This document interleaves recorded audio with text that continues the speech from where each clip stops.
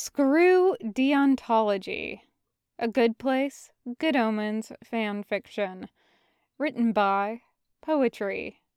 And read by God of Laundry Baskets.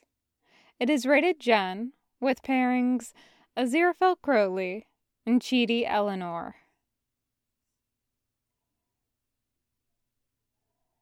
I'm completely on board for this Soul Squad idea, Chidi says. Seeing as it's way better than the alternative of succumbing to the existential terror, but I still have some questions. Like, how? How are we supposed to push a soul on track from the bad to the good? We're a demon, 4 hellbound humans, and a Janet. Isn't there some book we could read? Eleanor starts one of her full-body eye rolls, so Chidi course corrects. An expert we could ask. Are there any, I don't know, guardian angels on Earth trying to nudge people in the right direction? Each side only gets to have one agent stationed on Earth, Michael says. I've been warned to stay away from the one on my side. They say he's gone cuckoo after 6,000 years on Earth. We could try the other one, though he might have also lost his marbles. Janet, where's the Good Place agent on Earth? I can't live update his position while I'm on Earth, Janet says. But according to my records, the principal Aziraphale spends 82% of his time at A.Z. Fell & Co., Rare and Antiquity and Books, Soho, London, England. Tahani claps her hands together. Oh, does this mean we get to go to London? The only angel living on Earth owns a bookshop? Chidi says, his eyes lighting up like he's been promised 1,000 chocolate-dipped orgasms. That makes so much sense. Ugh, Eleanor says. Of course the only angel on Earth is a boring nerd. Why can't angels be hot like demons? When the others all stare at her, she throws her hands up. Oh, come on! Michael's a silver fox. I'm just saying. I'm not gonna make it weird or anything. She didn't make it weird, but Michael felt decidedly weird sitting next to her the whole flight to London. Did she want to touch her wet mouth parts to his? He hoped not. Nobly deciding to ignore this, Michael says, Fine, we'll ask him. But if he tries to smite me, I plan to run like a chicken. It takes a 3-hour stakeout to catch the bookshop opening. Chidi, Jason, and Tahani spend the whole time trying to come up with a list of questions they want to ask a real, actual angel. Jason wanted to know why angels help baseball teams win, but not football teams. Eleanor doesn't want to ask him anything. She knows she's not going to the good place, so why work herself into one of her death spirals of jealousy? Chidi makes a beeline for the aisles as soon as they walk into the bookshop. Oh, is that a signed Slavoj Žižek? A man who Eleanor could only describe as a cross between an English professor and a historical reenactor descends on Chidi from the back of the bookshop like the wrath of God.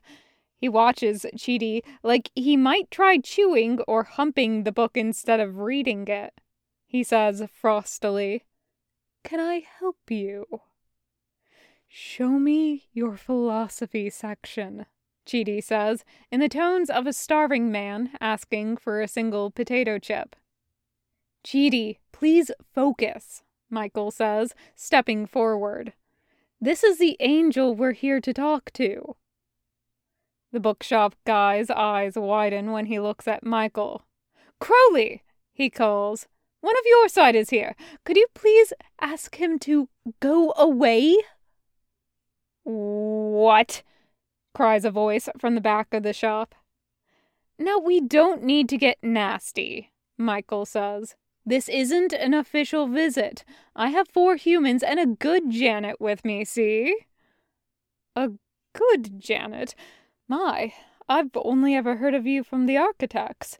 I've never seen one of you before. Your design is quite ingenious, my dear.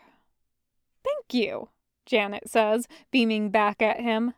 That leads to more beaming in a feedback cycle of completely genuine smiles that's starting to give Eleanor a headache just looking at it.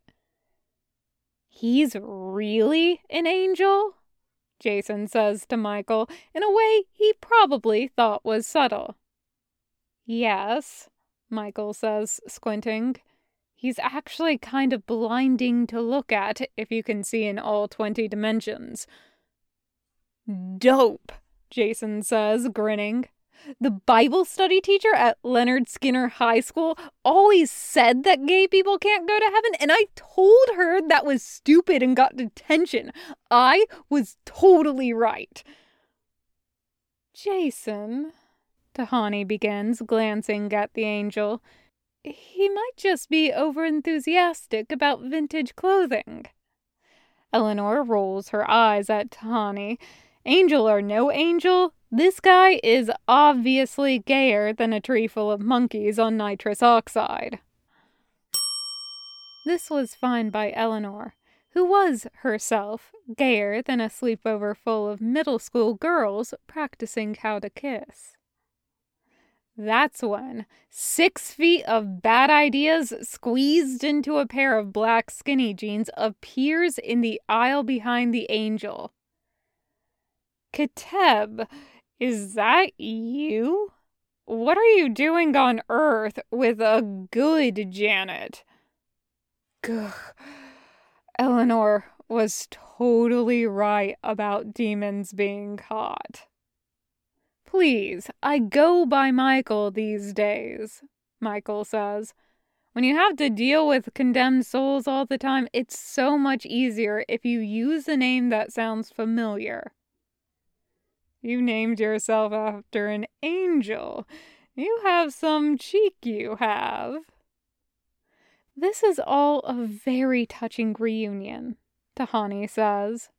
But we do have some rather important questions about salvation and the immortal soul, so if there's some place where we all might gather for tea?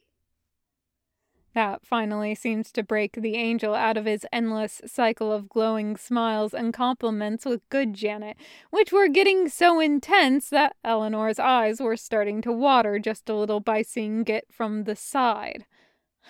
An excellent idea. There's a table for 8 miraculously free at a lovely cafe down the street. Do we have to leave?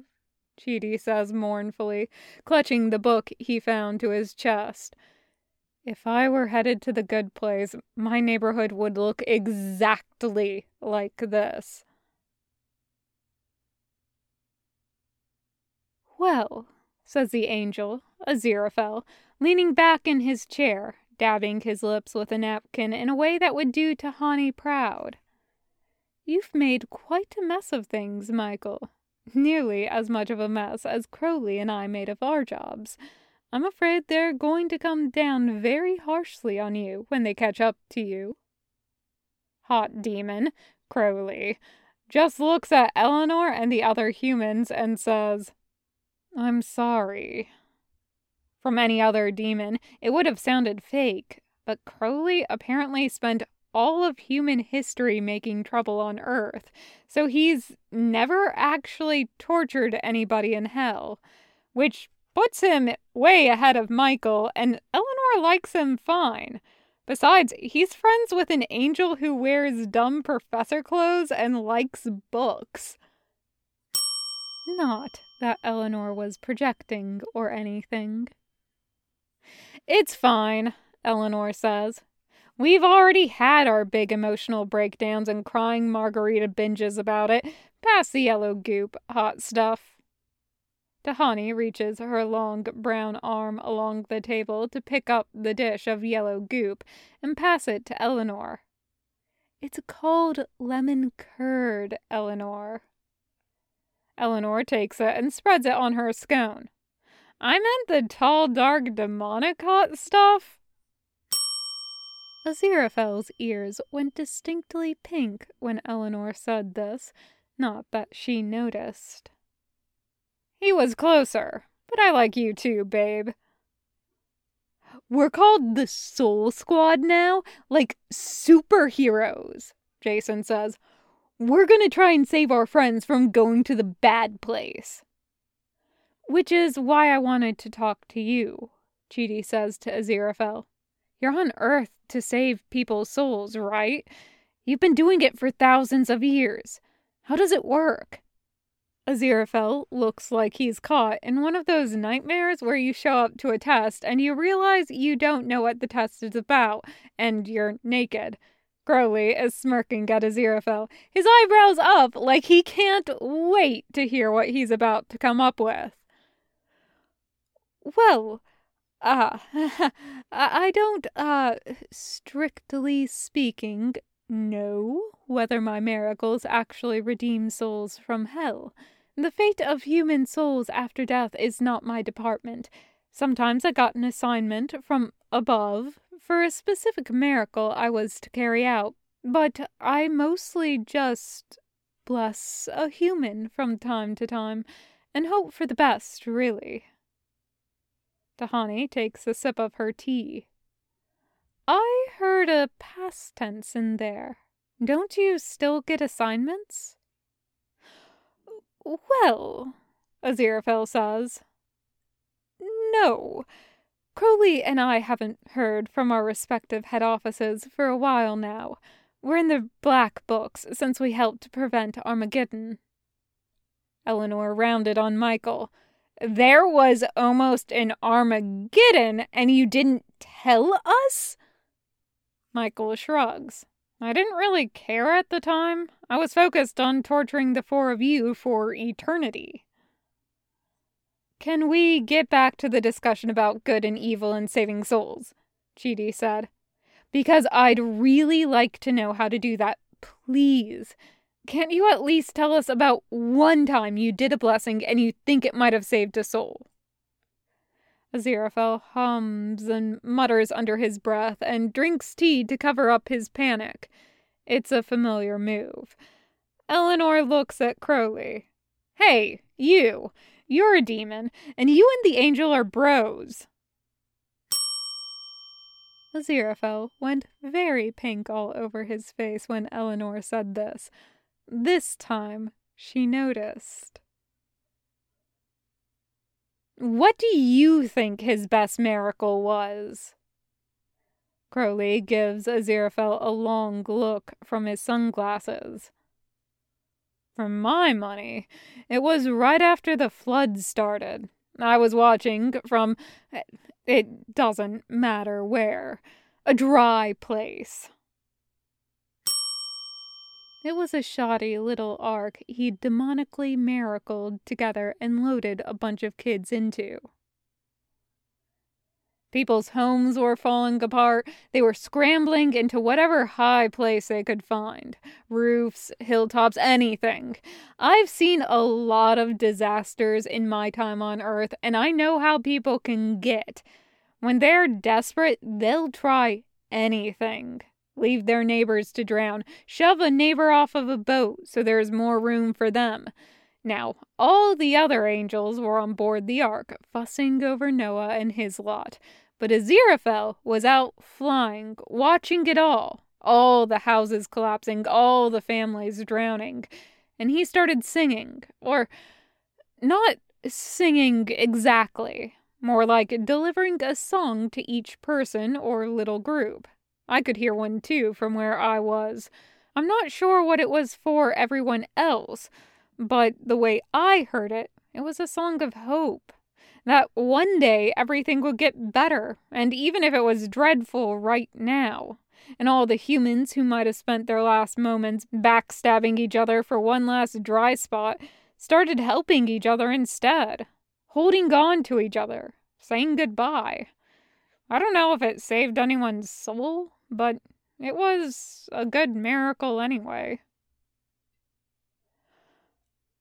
Thank you, Crowley, Aziraphale says, giving Crowley a smile that's also kind of sad. He looks back at Chidi. Does that help? There's a moment of total silence, while everyone else at the table tries to process. Eleanor is still stuck on the idea that the flood really, actually happened when Jason says, "No, that doesn't help at all. That's messed up, dude. You had big white angel wings and you could fly and you didn't save anybody? If I had wings back in Jacksonville, I would have saved people from floods all the time. I could have been a real superhero. I could have been dope angel." He's got a point, Crowley says. You must understand, Aziraphale says, that at the time I believed any order from heaven to be an absolute good. Chidi's brain looks like it's finally catching up to the conversation. No, hang on. Jason's right. That is messed up. He gets a wild look in his eye. He gets to his feet, shoves his chair back, and jabs a finger at Aziraphale. You know what?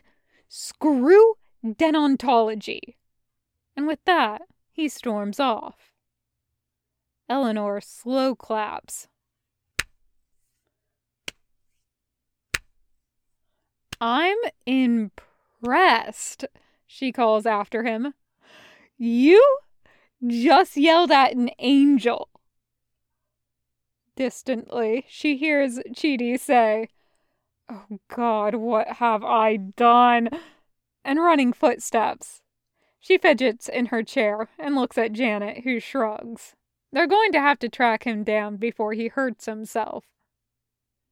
What's a deontology again? Crowley says. Eleanor gets up and starts scanning the cafe for Chidi.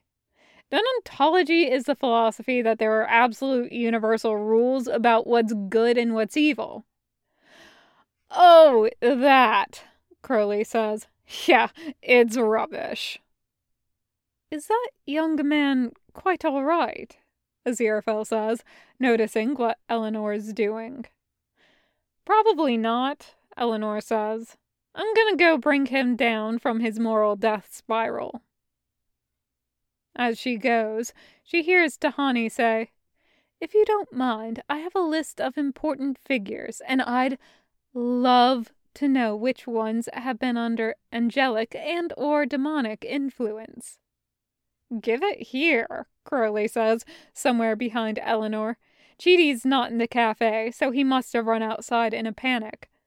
No. Me! No, me. Definitely no. No. Aziraphale. No. You miracled him? Michael says. Seriously? And it's a show of just how much Eleanor cares about her stupid book nerd that she doesn't go back to hear the hot goss, but goes to find him instead. The end. Thank you for listening.